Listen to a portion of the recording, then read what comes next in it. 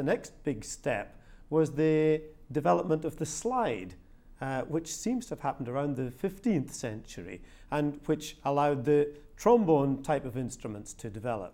This instrument here is the trombone, or sackbut as it was often called, and this is a development of the trumpet which has a longer tube length. This enables it to play notes in the bass and tenor register, whereas a trumpet is more of a soprano instrument. And the other important difference is the movable slide, which enables the player to adjust the sounding length of the instrument. That then allowed you to fill in the gaps between the harmonic series in a completely chromatic way. This is a different solution to the problem of getting a complete range of notes from a brass instrument. The cornet has a mouthpiece just like a trumpet mouthpiece. So in that sense, it's very similar to the trumpet of the Renaissance. But the tube is very much shorter.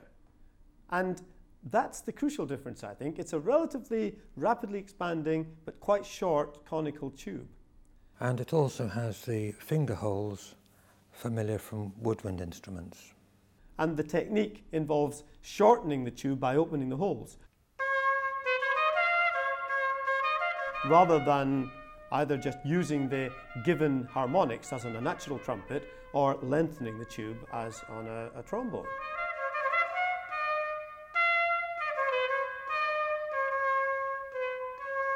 The fact that the tube is so short means that the influence of the lips is even more of a dominant partner relative to the resonances of the air column than is the case on the trumpet.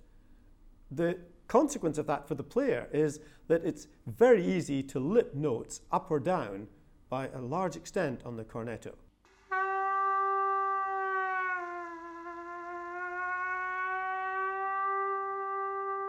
It's a very useful added flexibility. But of course, for a non-expert player, it's a pitfall. And I think that's given the cornetto a reputation as being a particularly difficult instrument to control. A natural instrument, such as the trumpet or the French horn, produces a series of notes which correspond to the harmonic series. The longer the tube length, the lower each note in this series is.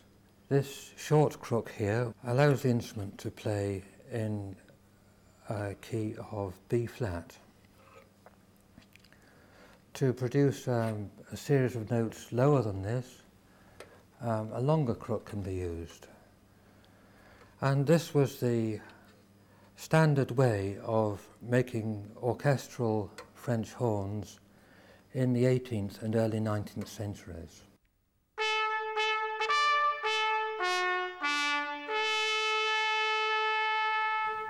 The same principle was applied to the trumpet, where trumpet crooks were inserted between the body of the instrument and the mouthpiece.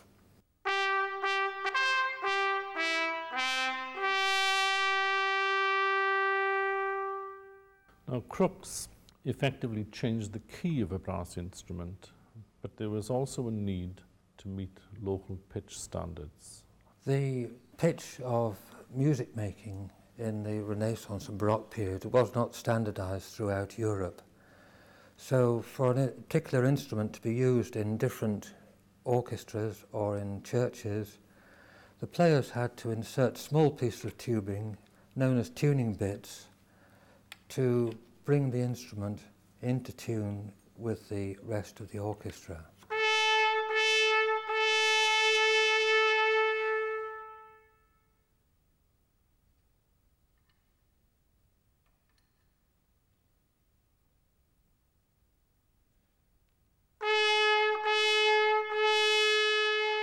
Later development was to introduce the tuning slide into French horns to enable the horn player to play in tune.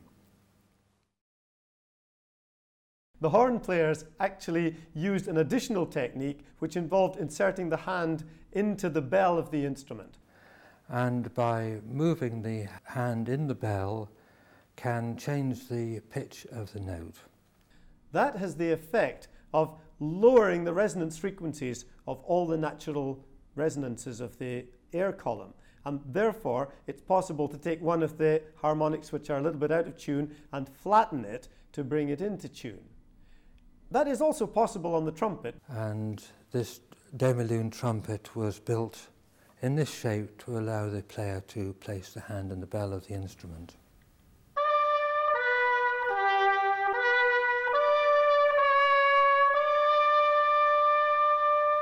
The other technique which players had to produce a more musically useful series of notes was to develop their technique for playing in the high register of the instrument, the so-called clarino register. One of the things that the clarino players had to develop was the ability to lip particular harmonics, because not all of the harmonics actually form notes of a diatonic or chromatic scale. Some of the harmonics are a little too sharp or a little too flat. But the crucial thing here is the strength of the player's lips in interacting with a brass instrument. It's possible for a good player to pull a note down by lowering the resonance frequency of the lips a little bit, or to push a note up by increasing the resonance frequency, tightening the lips.